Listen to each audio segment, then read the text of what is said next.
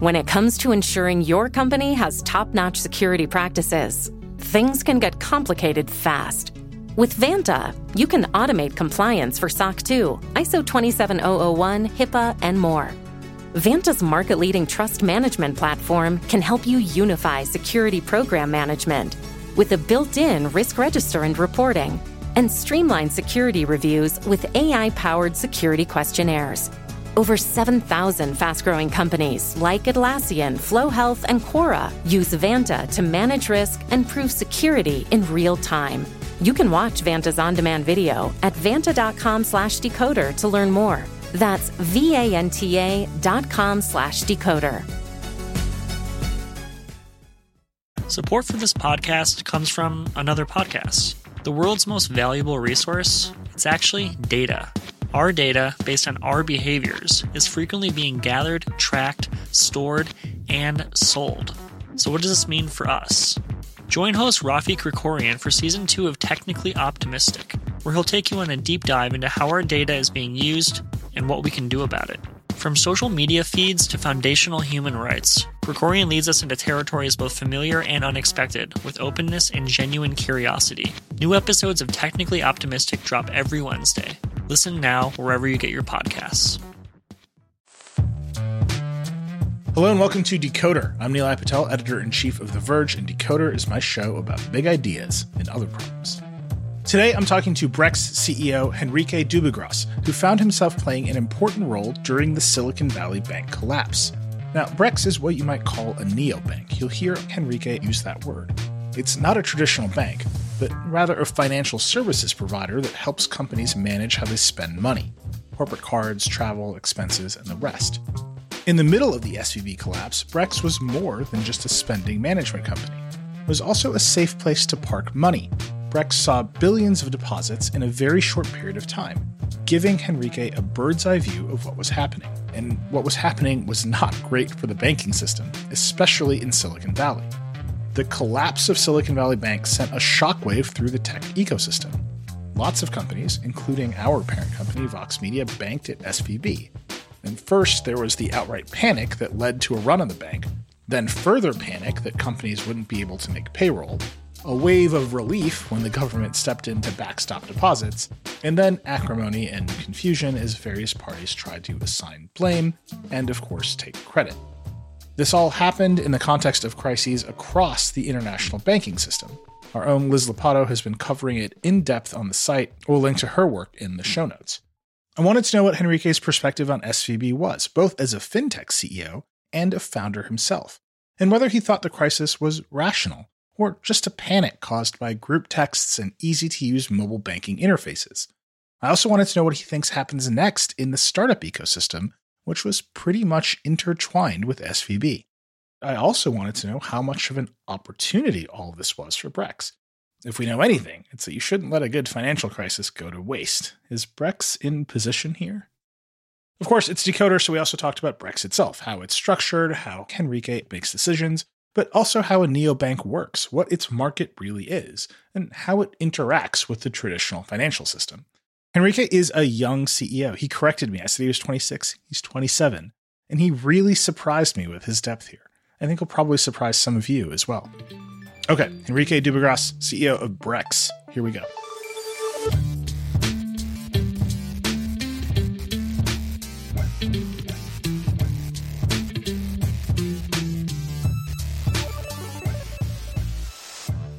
Henrique Dubugras, you're the co-founder and CEO of Brex. Welcome to Decoder.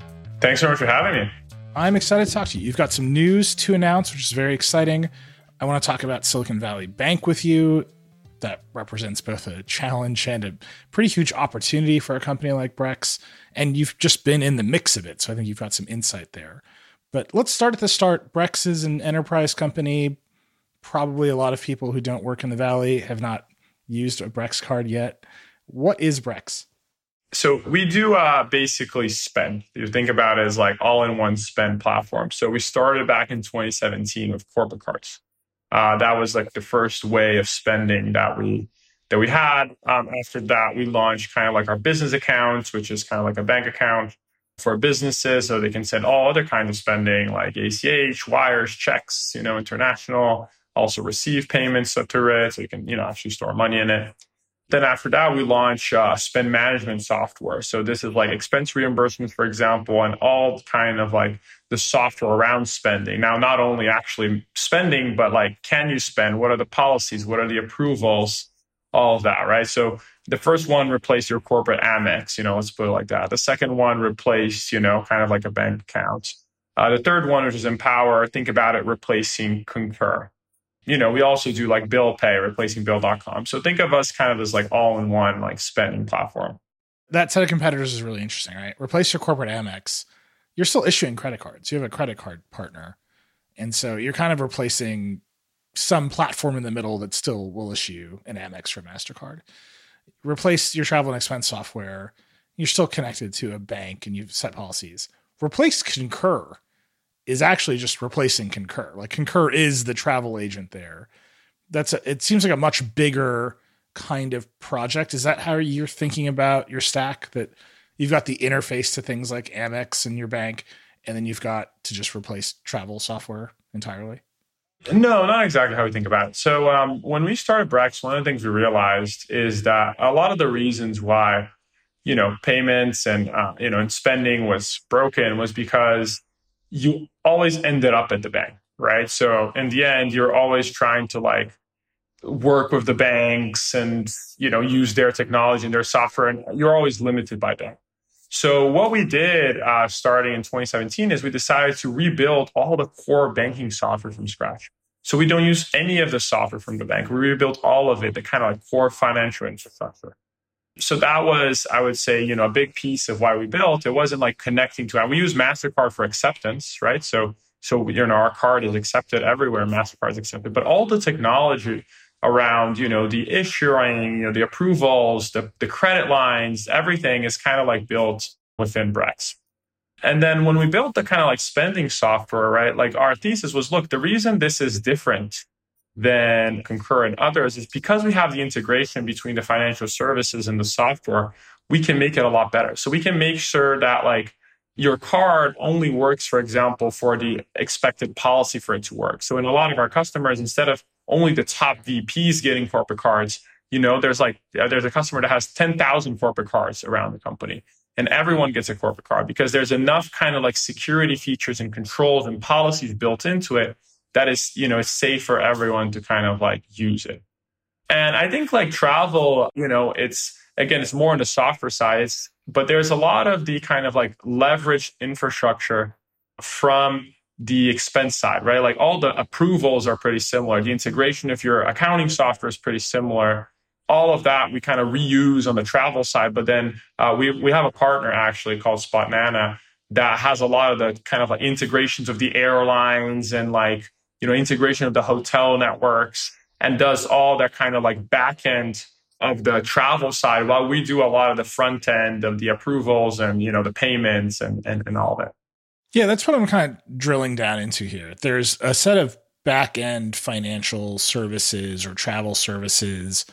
And then it seems like Brex is just a much better, more streamlined, more controllable interface to a lot of things that are kind of antiquated in the back end.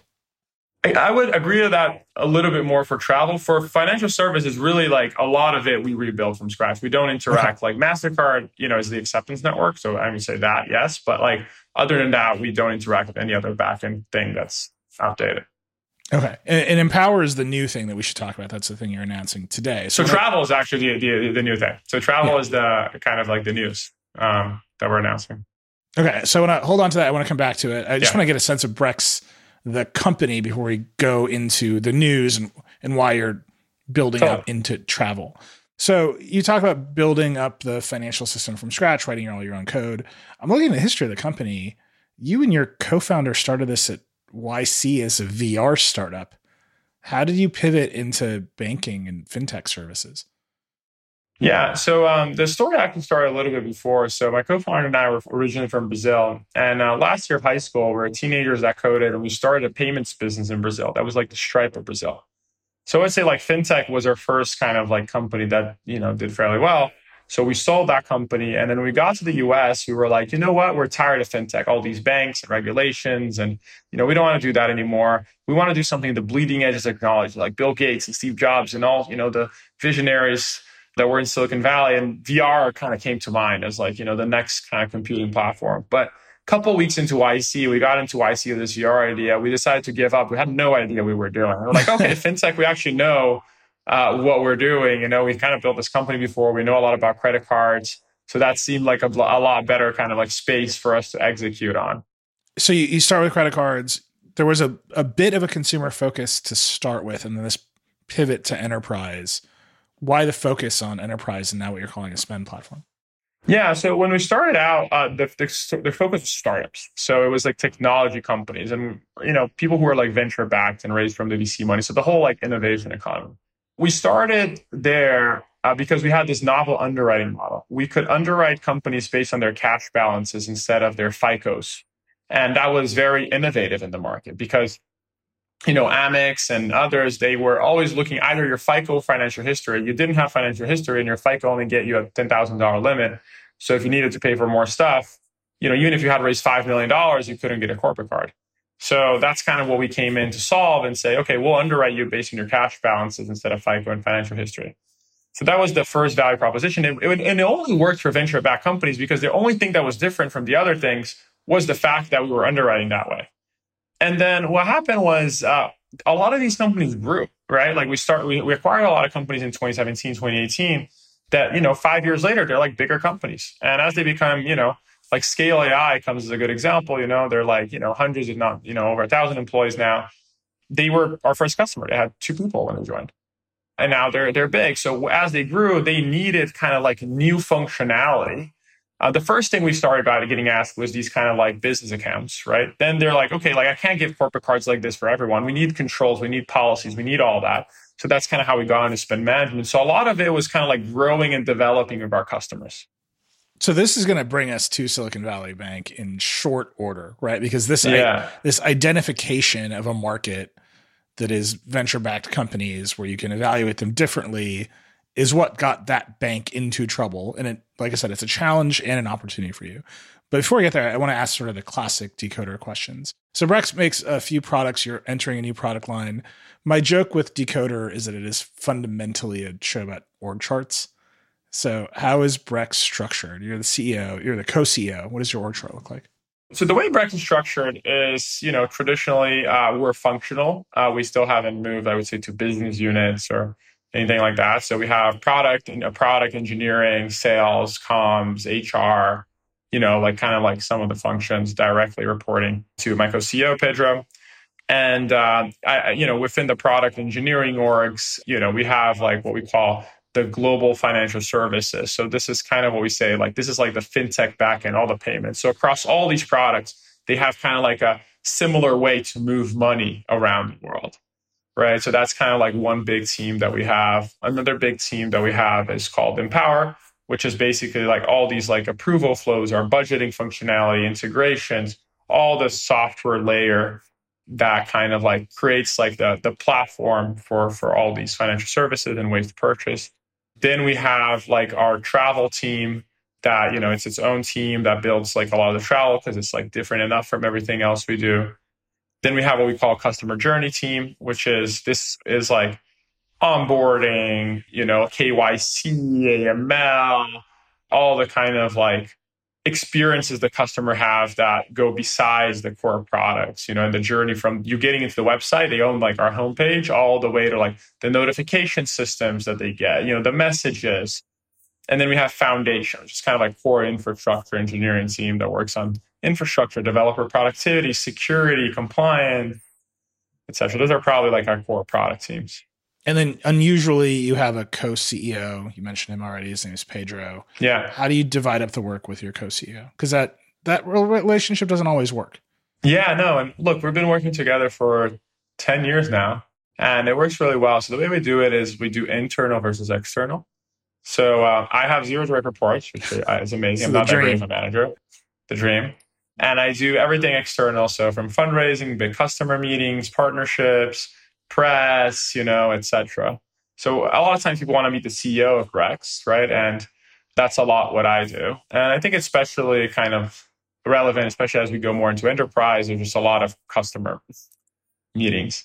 And Pedro, he runs the company. So, every exec reports into him, and, he manages the company. He does all the internal work, all hands, and Pedro, we're just very different. Pedro loves systems, he loves optimizing the incentives and the people and the org charts. And he loves all that, and I don't like any of that. I like, meeting new people and, creativity, ideas, et cetera, et cetera. So it works well, kind of like the combination of both of us. Walk me through just a typical scenario here. So you go out, you meet with a big customer. They say, look, we need X, Y, and Z feature in the product in order to onboard 10% more of our company. You say, great, done. I'm the external person. You go back and you tell your co-CEO, all right, we got to build this feature. Or is that a discussion? He obviously has finite resources. How does that work? Yeah, I would say that it's a little bit more, the teams are more involved these days in these things. So hopefully I think the way more it works, I'll give a very current example, right? SVB happened. I know we're going to get into that. We're discussing how is this going to change the world? What is going to change in relation to how people think about banking and people think about things? And I go to talk to a lot of customers and, hey, I get some insights and I tell him, hey, I think we should do this differently based on that. We debate, we discuss, we get some sort of agreement. And then, he kind of gets all the teams aligned and, on executing on kind of the changes that we decided. It was a little bit like the features in the past. Right now, the teams talk to customers directly and kind of get the features and scope it out and prioritize. But I would say product strategy, for example, is one of the main things that, we both discuss and debate and kind of get to conclusions a lot. So this brings me to the classic decoder question, which is you're the co-CEO. You've obviously founded a number of companies. You have a partner that you've worked with for a long time. You've made a lot of decisions with SVB. You just had to make a lot of decisions. What is your framework for making decisions? How do you make decisions? I would say we're very big on three things. One is we thoroughly agree with the Jeff Bezos. The metric that matters the most is kind of long-term free cash flow per share, right? So I'd say financially, that's always what we're optimizing for. And we're trying to make decisions to optimize that. I would say number two is, we're very selfish in this regard, but we really want to build a company that we want to work for over the next 10 years. That's the thing. And we optimize which company do I think I can keep working for a long period of time because I like the culture. I think it's good and I think it's impactful. And what does that need to be true for me to be happy, working on this company for a long period of time? And we, for both of us, we optimize around that. And then three is, we really believe in that the kind of capitalism that is not all about shareholders, but stakeholders of, hey, it's not all about making money, but you need to really make customers happy, make your employees happy, and make you happy. And I think some balance of these three things is probably how we think about most decisions. Those things are obviously always in tension, right? How do you make a decision when free cash flow per share is in tension with stakeholder capitalism? It's very hard to say in the abstract, right? It's not a one size fits all. I think that a lot of times in business, a lot of people want to have a lot of frameworks that fit. And the reality is each situation is a situation, and it's hard to create a generalizable rule for everything. And those things in theory, they shouldn't compete as much because if you do right by your customers or employees over a long period of time, you think it does optimize for the free cash flow per share. But sometimes you can't be that long term, right? You need to be shorter term and you need to make these optimizations. And I think it depends a lot in situation by situation. We have to take a quick break. When we come back, we'll get into the Silicon Valley Bank meltdown.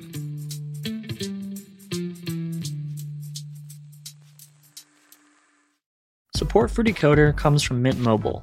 Imagine you're at a very fancy, expensive restaurant. And as you're browsing the menu, wondering how you'll afford anything on it, you notice the filet mignon is a mere $10. At first you think jackpot, but then you immediately think, wait, what's the catch? Now, what do suspiciously cheap steaks have to do with your cell phone bill? Well, we're used to seeing quote-unquote great deals from overpriced wireless providers and also thinking, what's the catch? But with Mint Mobile, there is no catch. For a limited time, their wireless plans are just $15 a month when you purchase a 3-month plan.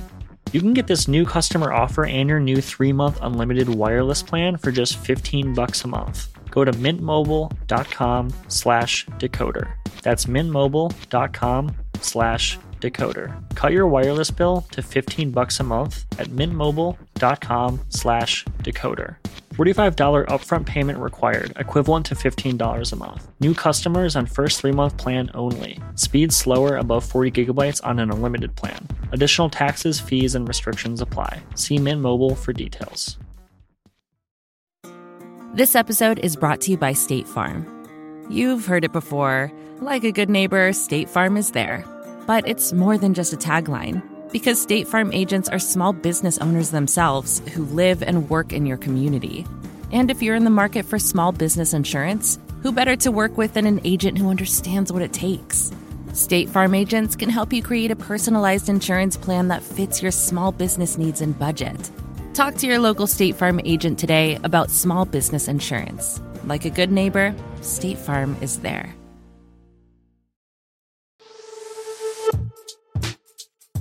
We're back with Henrique Dubugras. We were just talking about how he makes decisions.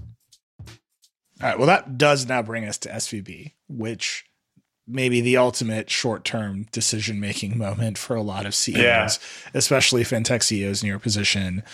We talked about your market opportunity, right? There's a pool of customers with strange needs, hard to quantify, hard to assess their risk. That's your market. That was very much Silicon Valley Bank's market. This was a challenge for you. You put a bunch of money into the bridge bank that they created in order to show your confidence in that leadership. You helped a lot of your customers through the bank run, through making payroll, all that chaos of that one. It was a very strange weekend to be at South by Southwest, I have to say.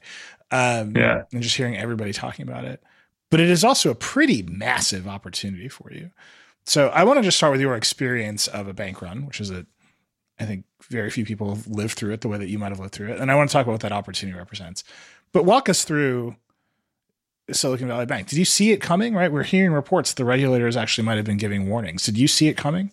Honestly, no. I wish I could say I saw it coming, but I didn't. I would say I was even skeptical. And it was interesting. So it was Thursday morning. We realized that on Wednesday, we got like a weirdly high number of deposits, probably one of the highest we've ever gotten. How much money was it? It was at that point, it was like in the hundreds of millions of dollars in a day. Do you have like a dashboard in your office and you're just like on the curve? Yeah, like not in my office, but we have a dashboard I just pull up every morning. Yeah. And we were like, why is this happening? This is kind of weird. And we started getting some text about SVB from investors. And then I called a couple people that really understood about banking, like really, really solid bank people. And they said, everything's going to be fine. And like, okay, like there's no one that I trust more than these people. They're like, literally like, I won't say who it is, but I was like C-level of the biggest banks in the world. So then I called a couple people who didn't really understand about banking, but seemed to be in the flow of stuff. And were sending me these messages. And they all think that the world was going to end and SVB was going to go bankrupt and it was going to be terrible. And it was weird because like I understood about banking. So I pushed the arguments for them. And basically the argument's like, look, unless there's a 50+% bank run, like they're going to be fine. And what's the probability of a 50+% bank run? And then like I talked to the people, I was like, yeah, dude, but like everyone I know is taking their money out. And I was like, okay, like maybe there's like a 5% chance that there's a 50+% bank run. So, okay, maybe we will move our money out because we can always wire back on Monday. So, why take the risk, right?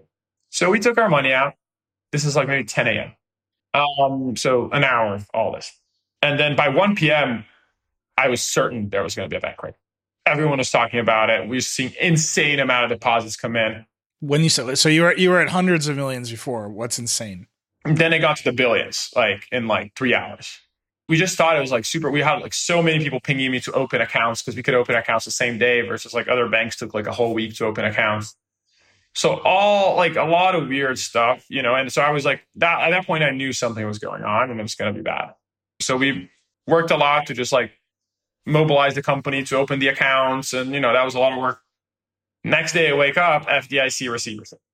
And that was really weird because it was like, oh my God, like I didn't think it was going to get to this point, like I thought they had this capital raise, they had this call. I thought they were going to like not be able to raise the capital, but like not that they were going to become insolvent and the FDIC is going to take over the next day. Like I didn't think it was going to be that quickly. So that happened, and all these customers, and we had gotten billions the previous day in deposits. The next day we got zero. And really not zero, but like maybe like low hundreds of millions from other banks. It was because basically they had blocked all the wires and ACHs. This is before the FDIC. I think it was 11 a.m. FDIC announced. And then all these customers started going crazy. Like, what am I going to do? I couldn't get my money out on time, my payroll. And that's when we started working on the emergency payroll line. And I think we were very uniquely positioned to do that because we talked to a lot of hedge funds and they wanted to help, right? Like they understood the situation. These are good companies, right? Like these are like solid companies that would get most of their money back, but they just needed a bridge for a few weeks, potentially. But I'm a hedge fund. I can't operationalize lending to like 1,000 different companies. So we were pretty unique because one, we could operationalize that. And two, even if you could operationalize it, they only had a Silicon Valley bank account. So who could even open an account for them to get it? So we could open an account to actually deposit the money as well. Then we raised all this money, like over $1 billion we had raised. And then we were about to pull the trigger. And then the FDIC announced that people were going to have access to their money the next day. A lot of wasted work, but never been happier to waste work in my life. What's a normal day of deposits for you? Right. So the first tick up is hundreds of million. You called that weird. And then you're into the billions. You said that was crazy. What's a normal day of deposits for you?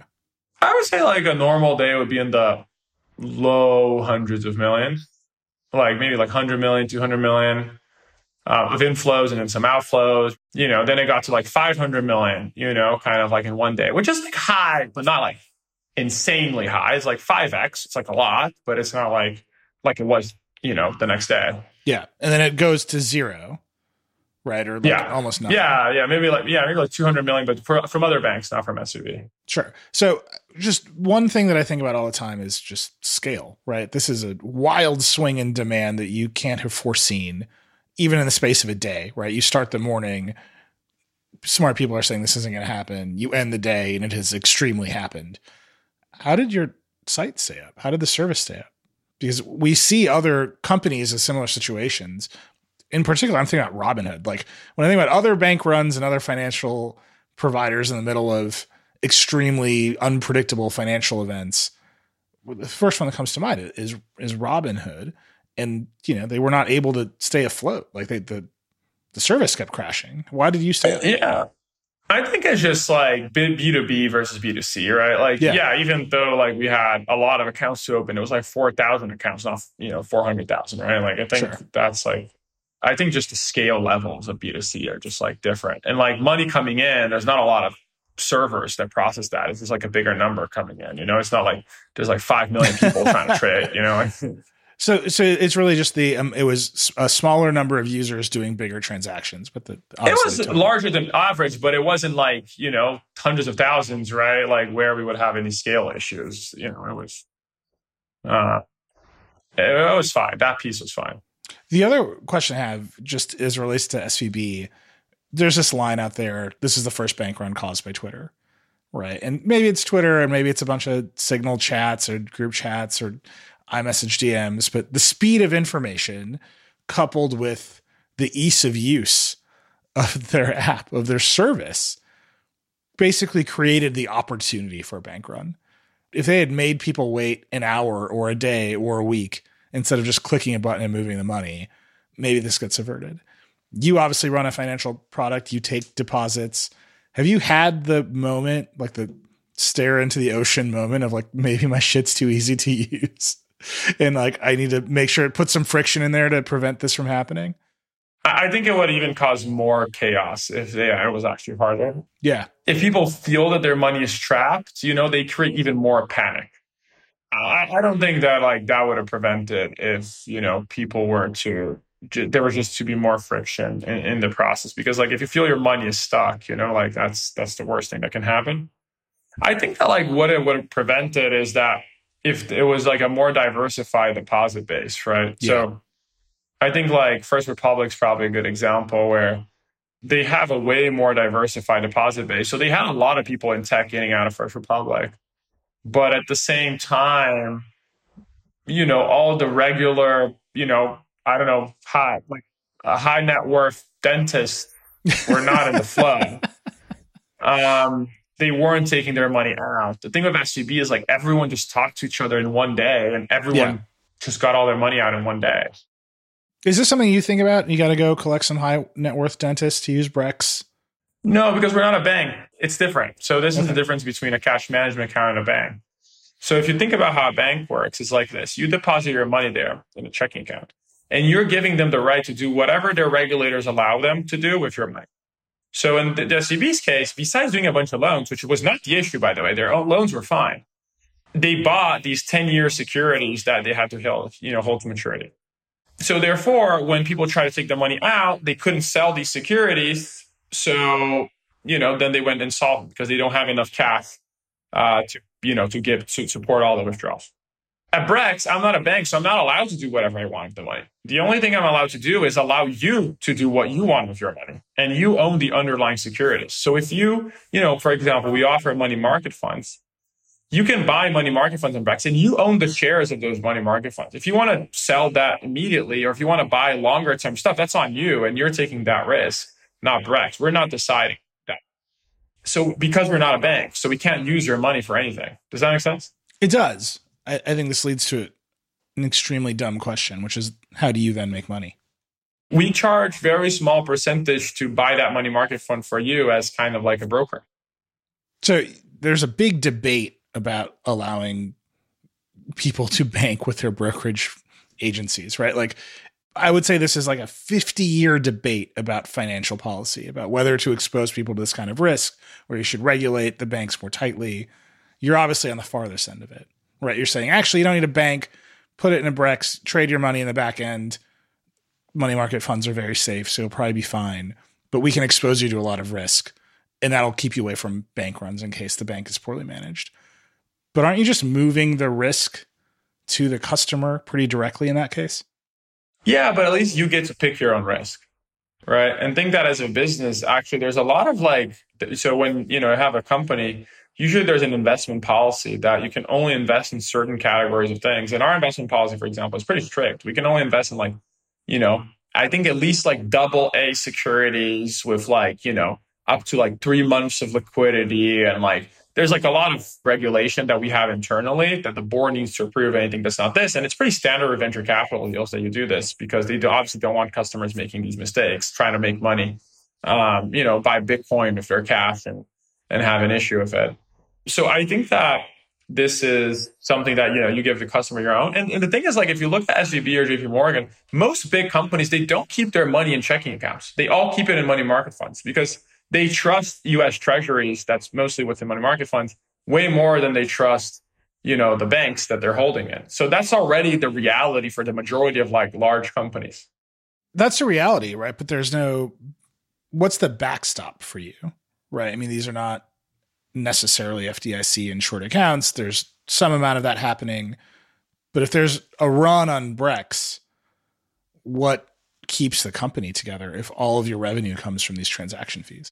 Most of our revenue comes from credit card fees. Okay. So I would say if there's a run on Brex, we lose some revenue, but it's probably less than 20% of it. And you get all your money out day one. And obviously sucks, 20% of your revenue is a lot. We'll screw up our growth numbers, but that's it. That's what happens. Everyone can get their money out same day, no issues. And then I'm looking at a story from 2021 in TechCrunch. It says you filed to actually become a bank. You hired somebody from Silicon Valley Bank to run that bank. What happened there? I would say that this was at the time where I would say our strategy was a little bit less clear. We were thinking that we might want to get heavier into the process of issuing loans ourselves. And the biggest advantage of being a bank is that you can get deposits and you can issue loans. I would say as our strategy evolved and we realized we didn't need to issue loans to be successful, and that was not as part of the strategy, the overhead of being a bank wasn't working for us. So when I say this is an opportunity for you, right? There was that moment of panic. You said a lot of wasted work, but you're happy you did the wasted work. The opportunity is that SVB exists as a sort of bridge bank, and we'll see if it turns into a real bank. The big banks are out there. They've hoovered up a bunch of customers. There's a lot of uncertainty about the First Republics of the world and the other mid-sized regionals. And there's certainly no one that understands the startup economy, the venture economy, as well as Brex does. Is that your opportunity now to go fill the hole and say, look, we're not a bank, but we're really close to banking services and we can just do this stuff for you and we'll just take over all of Silicon Valley Bank's market share? I think that the opportunity for us is a little bit different. I think that the big change for customers is that I think before people wanted to concentrate all their banking relationship in one bank. So what was the biggest thing about Silicon Valley Bank was that, look, you come with us and we can do your checking account, we can do your credit card, we can do your private banking for you and your executives. We can manage all the money if you want to invest in treasuries. We can give you loans. We can introduce you to VCs. Yeah. So a customer that only wants to have one banking relationship, they will go with the bank that can provide, all the jobs to be done, right, for that customer. I think that the market is going to evolve now for people to want to have multiple banking relationships, and they don't actually necessarily need to have all the jobs to be done with like one specific partner. They can actually split it among different partners. And they want to do that because VCs are pushing them to have multiple relationships and diversify their money, right? Like because they're traumatized by it. They want to have operational redundancy. Wait, just to be clear, that's happened in the last 2 weeks. That's not right. Like 3 weeks ago, this was not the case. 3 weeks ago was not going to hit, but it's the case right now for sure. Like especially in this ecosystem, I'm seeing like VCs basically, I won't fund you if you don't have an account at like one of the big four banks. So, that's like one, it's a problem for like a lot of people, but it's also an opportunity because now for Brex, for other neobanks, like you don't need to do everything to be able to win that relationship. You can win a piece of the relationship and that's okay. And you can win more over time.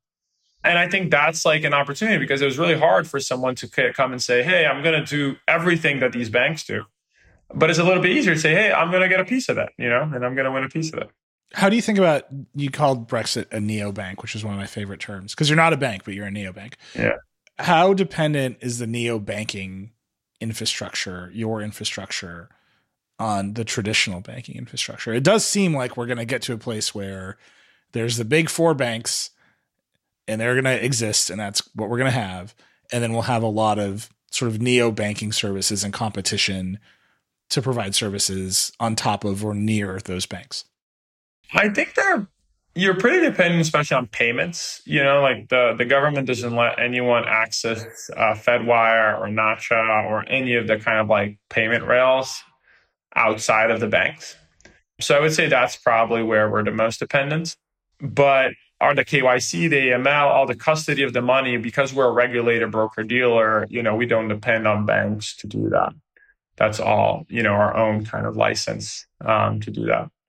That's part of the reason why we send the money to SVB. We think it's pretty bad if the world is like, hey, it's the big four banks and that's it, right? Like the reason SVB existed, the same reason City National Bank exists, is because they really understand the needs much better than the big banks. And I really, not only for real lending, right? Like venture debt, for example, just to get an example, like SVB did that better than any other bank in the country.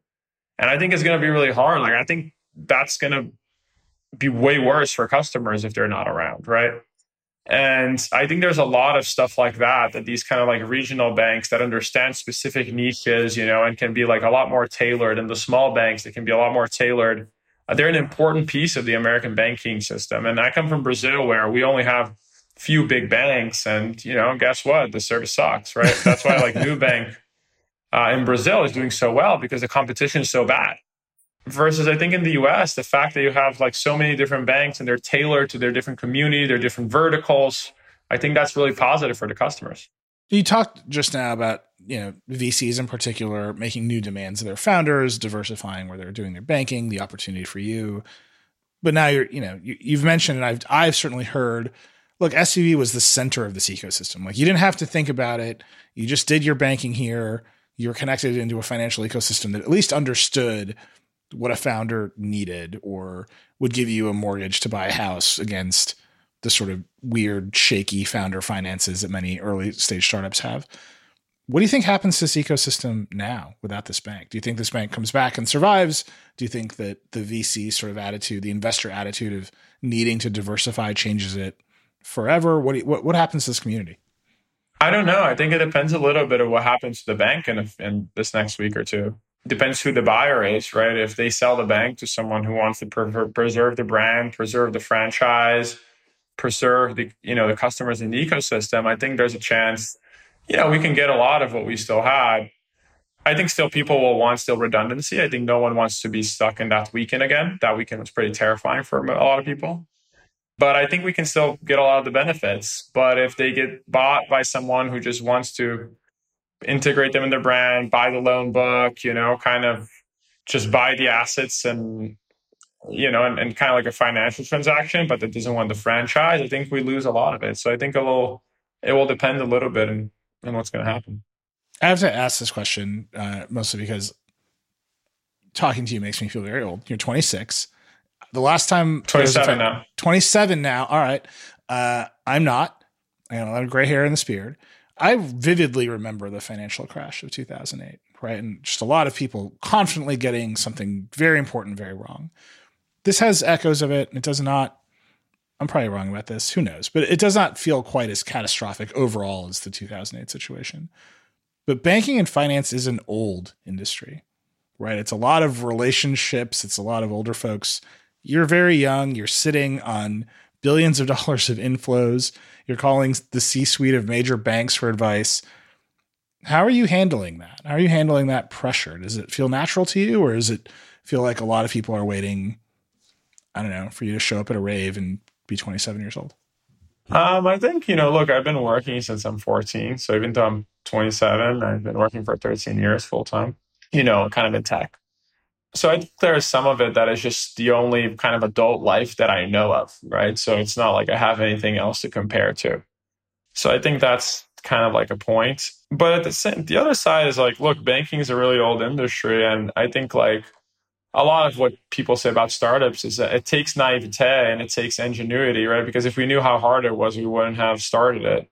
And I think that's true. And I think, look, a lot of people understand more about banking than we do. Like, I won't say I'm an expert, but I would say probably very few people understood about the customers that we serve in the startup ecosystem. Silicon Valley Bank probably the only one that did. So I think that, old industries are really good at what they did, but they're really bad at adapting to new markets.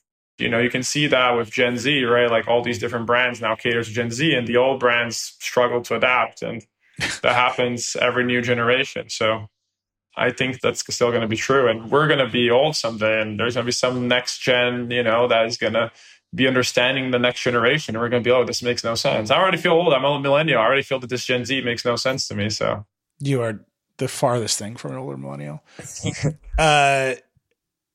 Is that your opportunity, right? In addition to SVB failing and you can go capture some share from them, in addition to taking some points of share from the big banks because people want to diversify, is that your overall opportunity? Do you see Brex growing into just like a dominant provider of banking services for young companies across the board?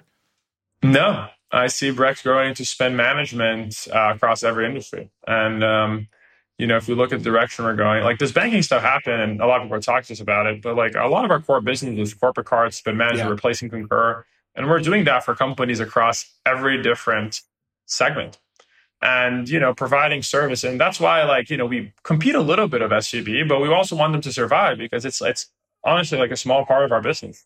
Yeah. A lot of our business is not that. I think a lot of people are thinking that that's your opportunity. Are you feeling that pressure? When I told people that I was going to talk to you today, people, like a lot of what I got was ask him if he can replace SVB, which I think is just like a fascinating. People see that as your opportunity, but you're pushing back on that pretty hard. Yeah, again, like I think SVB was very unique, and it was built in a generation and with the set of constraints, and there's a lot that made SVB what it was, and I think hopefully they still can provide. But I think that our opportunity, again, look, in my view, it's much larger than the startup ecosystem. I think like if we look about, around like, managing spend and fintech globally, credit cards and payments for companies all over the world and companies, of all different sectors, I think there's a lot of places to disrupt there. And we started with startups because they're early adopters and they're great. But I would say a lot of the issues that startups have, we have companies that are 500, 1,000 people, traditional industries that have the same issues. People hate their expenses. They also want a better UX for their banking. It kind of goes across, a lot of different industries.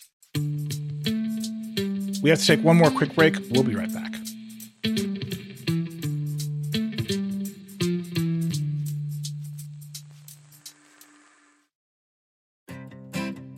Support for this show comes from Slack. You're a growing business, and you can't afford to slow down. If anything, you could probably use a few more hours in the day. That's why the most successful growing businesses are working together in Slack. Slack is where work happens, with all your people, data, and information in one AI-powered place. Start a call instantly in huddles and ditch cumbersome calendar invites. Or build an automation with Workflow Builder to take routine tasks off your plate. No coding required. Grow your business in Slack. Visit slack.com to get started. Support for this podcast comes from Constant Contact. If you're a business owner, you already know that it's really, really hard to cut through the noise of everyday life. If you want to connect with your customers, you need to break through the noise. You need Constant Contact. Constant Contact is a marketing platform that makes it easy to reach new audiences, grow your customer list, and connect over email, text, social media, and more. Whether you're a marketing guru or just learning the ropes, Constant Contact offers writing assistance tools and automation features that make it simple to say the right thing at the right time. So get going and start growing your business today with a free trial at ConstantContact.com. Just go to ConstantContact.com right now. Constant Contact, helping the small stand tall. ConstantContact.com.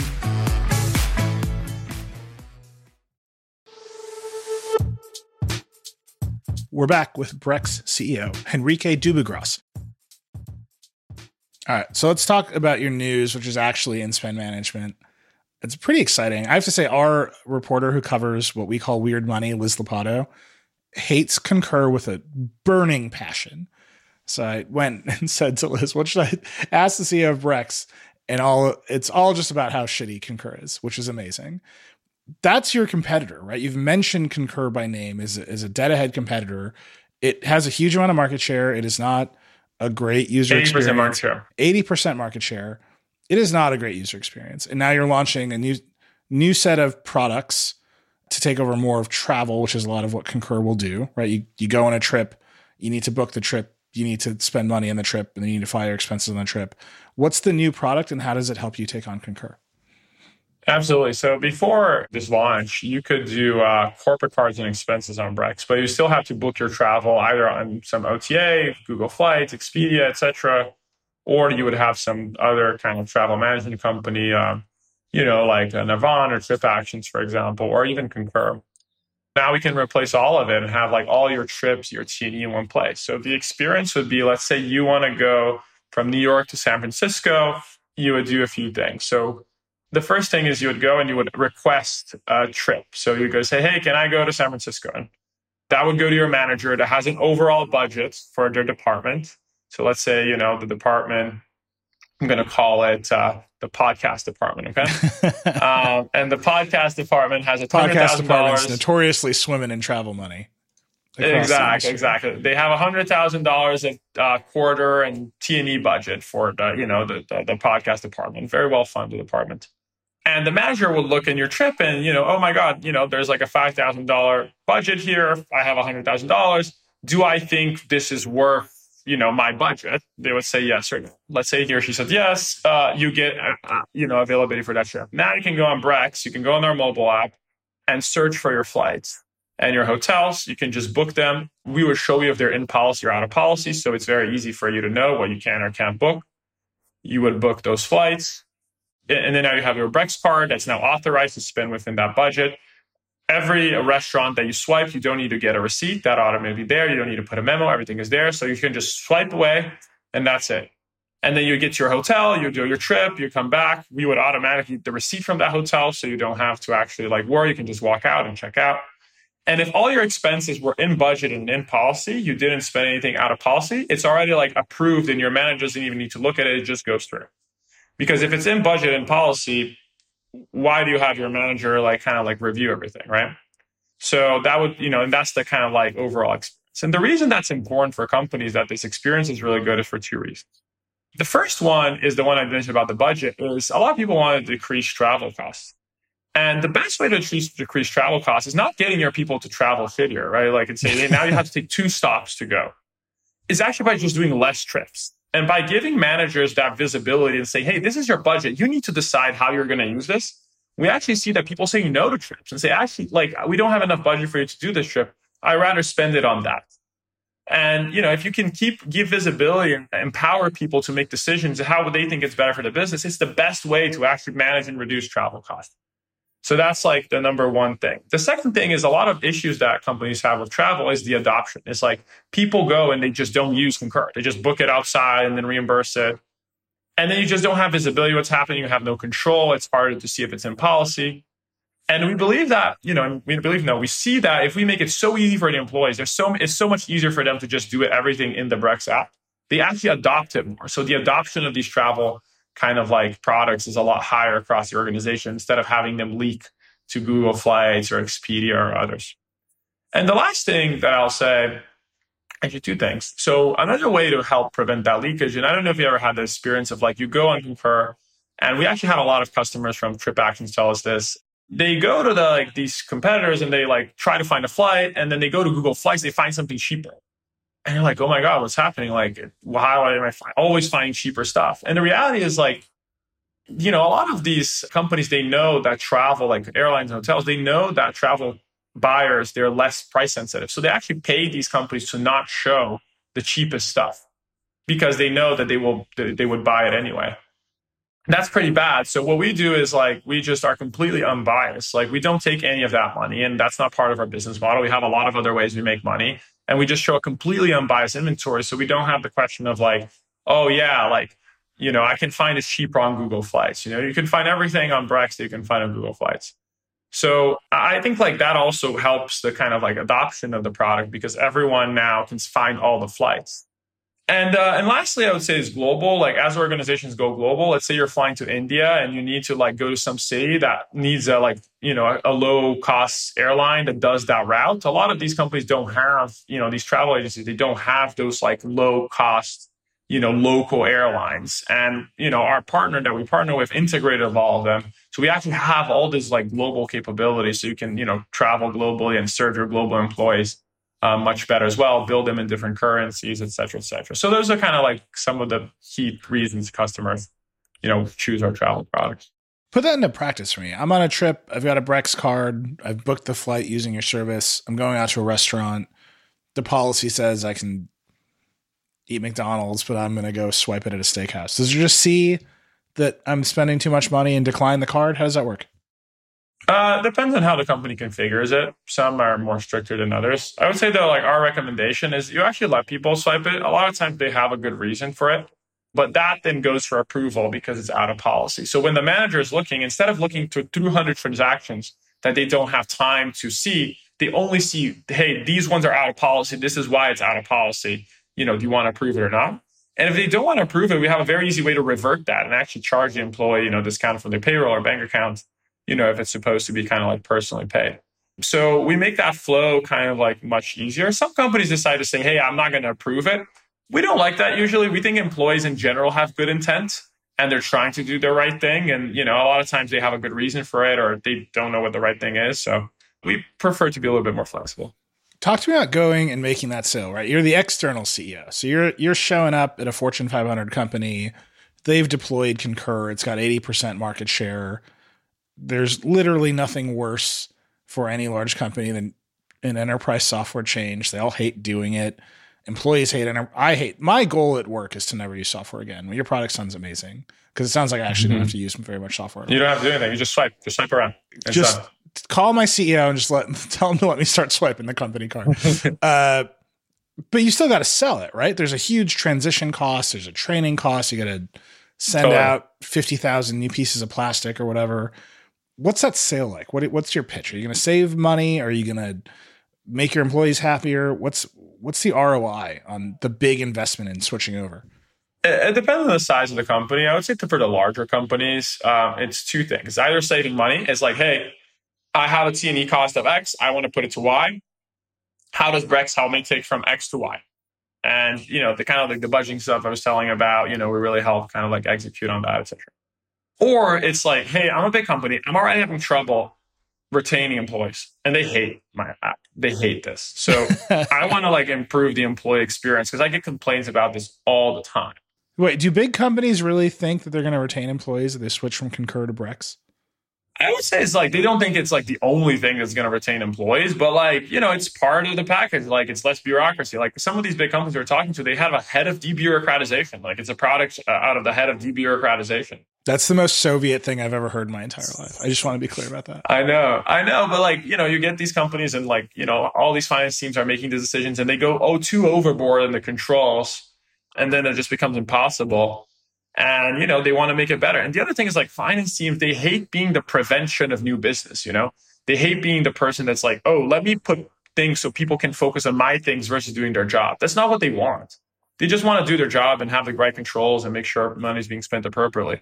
So when there's a tool that can both like help them add more controls and, do their job, but still gets employee experience and they're kind of like a hero versus like they're like the villain that's like in the bad cop, they hate that bad cop feeling. So, it works really well in that way. So as you expand, the new product is travel. You've also been working on it for a while. You say, okay, this is going to help us go get more of these customers, right? We're going to show up in more places. We'll increase the amount of business that we're doing, the number of transaction fees we're doing with our existing customers because it'll be simpler. And now I can show up and say, look, we can take even more of Concur or Agencia or whatever out of the mix and make this simpler. Is that how you think about investing in a new product area? This is going to solve more problems from our customers? Yeah, that's basically it. It's less about the revenue sources because like we already have a lot of them. Like it's not what we're missing, but it's like we can have a end-to-end T&E experience for your employees, right? Like, so we can have everything integrated in one place. So we can literally just have the experience, request a trip. If it's approved, you just swipe and it's done. So I just want to come back to the opportunities in front of you right now. There's that one, which seems big. You seem very focused on it. But again, I told people I'm going to go talk to Henrique, and they're like, see if Brex is going to take over for banks. And that is an opportunity that you just seem not focused on or you're disinterested in. Is it that problem is too hard to solve? Is it that's too much of a pivot? Is it the regulatory environment is not available for you to do that in the way that you'd want to do it? Why the focus on, all right, we're going to do end-to-end T&E and not, boy, a bunch of companies lost faith in the pillar of the Silicon Valley like venture funding system, and we could replace that too? I think there's a couple of reasons. The first one is if you look at the Silicon Valley P&L, you'll see that 80+% of it was what we call net interest income. So this is just low. If we're not a regulated bank, we are structurally in a worse place to make loans than banks. Mm-hmm. So we will always lose. So if you look at the market cap of Silicon Valley, a lot of it came from that. And we're just not in a structural place to win that business. Okay. So that's one. Second piece of it is if you exclude that, right? I think that after this, it's not going to be like, let me put all my money in a fintech. That's not going to be like the kind of flight to safety that people are going, or not like flight to fintech. It's going to be flight to even bigger banks. So it's like a very hard battle to win of like, hey, I actually want you to keep all of your money, in Brex. It's like kind of like an uphill battle. So then when we look at okay, so we take out all the loans, we take out all the management of like large pools of money. What are you left with from their P&L? You're left with credit cards, FX, accounts and wire fees, and a little bit of payments. That's all the stuff we do anyway.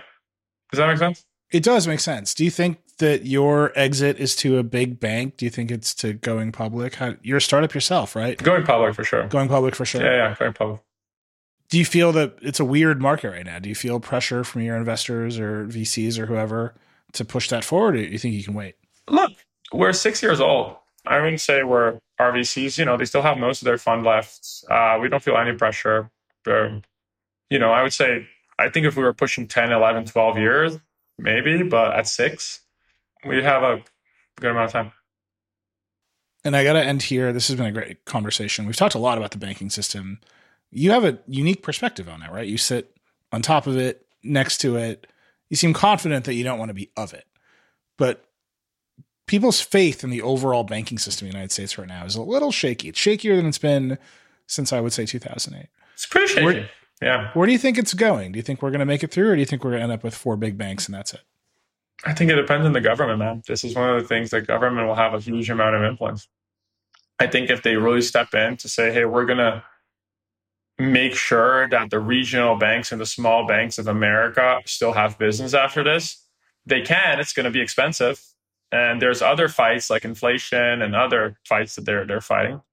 But I think if they don't do anything, then we're going to get to where you're saying of like concentrate on even, smaller amounts of banks and getting the big getting even bigger. So I think it's a lot on the government, and we'll find out over the next few weeks. So that's an unusual point of view from Silicon Valley. I'm not saying that's unusual for you. We have not talked about your politics. For all I know, you love government regulation of the financial industry. I doubt it. But depending on what I like, I'm pragmatic. It's what exists, and banking is a regulated industry. So we're always dependent on the government for doing stuff. But there's another view out there, right? Which is this is all a mess. The government's bad. We should just put all of our money into Bitcoin. And most of the other financial CEOs I've talked to on the show have been alternative currency CEOs. They've been crypto CEOs. And it's unusual to me to talk to someone in your position, a financial services CEO, who is like, the government needs to step up and fix this so I can continue running my spend management business. Do you think there's another opportunity for the crypto industry, the alternative currency industry, to actually replace some of this mess? Maybe, but not in the short term. I would say over the long term, yeah. But the problem we have is this year, man. That's right. It's right here, right in front of you. Yeah. Yeah, exactly. It's not definitely. I don't think crypto is ready for this, for the scale that this is, and the level of trust, right? We just had FTX, right? We just had. So I don't think we have I don't think crypto has a lot of trust right now either. And this is a trust issue. So I don't think it's this, maybe over the long term, but I don't think it's a solution for right now. Last question on this sort of philosophical note. I remember 2008. Well, the conventional wisdom is that was the year the App Store hit on the iPhone. There was a platform change. There were a lot of layoffs. A lot of smart people suddenly needed to build stuff, had the means to build stuff. They went and built stuff for a new platform. This is where we saw a wave of gigantic companies get built. Do you think that's this moment again? Or do you think that the conditions are just not the same? I think this AI thing is big, man. I do think that's real. And I do think the world is going to look very different in 5 years than it did now. It does now because of AI. I was playing with GPT-4 and I was asking it to code. And dude, it was really good. I'm an engineer. I was very impressed with what it built, with a very easy prompt. I think that the cost of building software, the cost of building products, the cost of serving customers is going to massively reduce over the next 5 years. And I can't even imagine what the world's going to look like. So I think it's just going to change a lot. Yeah. All right. I ask everybody this to wrap up. What's next for Brex? What should we be looking out for? Well, I would say, we're now seeing travel today. So I would say, keeping building more spending tools. So we want all your spend on Brex. So travel is, what we have right now, but we're going more, we're going global, we're going larger. So just think more spend. Amazing. Henrique, thank you so much for coming on Decoder. We'll have to have you back soon. Thank you so much for having me. Thanks again to Henrique Dubugras for taking the time to talk today. Thank you for listening to Decoder. I hope you enjoyed it. As always, I'd love to hear what you think of the show. You can email us at decoder@theverge.com or hit us up directly on Twitter or on TikTok. We're at DecoderPod. If you like the show, please share it with your friends and subscribe wherever you get your podcasts. If you really like the show, hit us with that 5-star review. Decoder is a production of The Verge, part of the Vox Media Podcast Network. It was produced by Creighton D. Simone and Jackie McDermott. It was edited by Callie Wright. The Decoder music is by Breakmaster Cylinder. Our editorial director is Brooke Minters, and our executive director is Eleanor Donovan. We'll see you next time.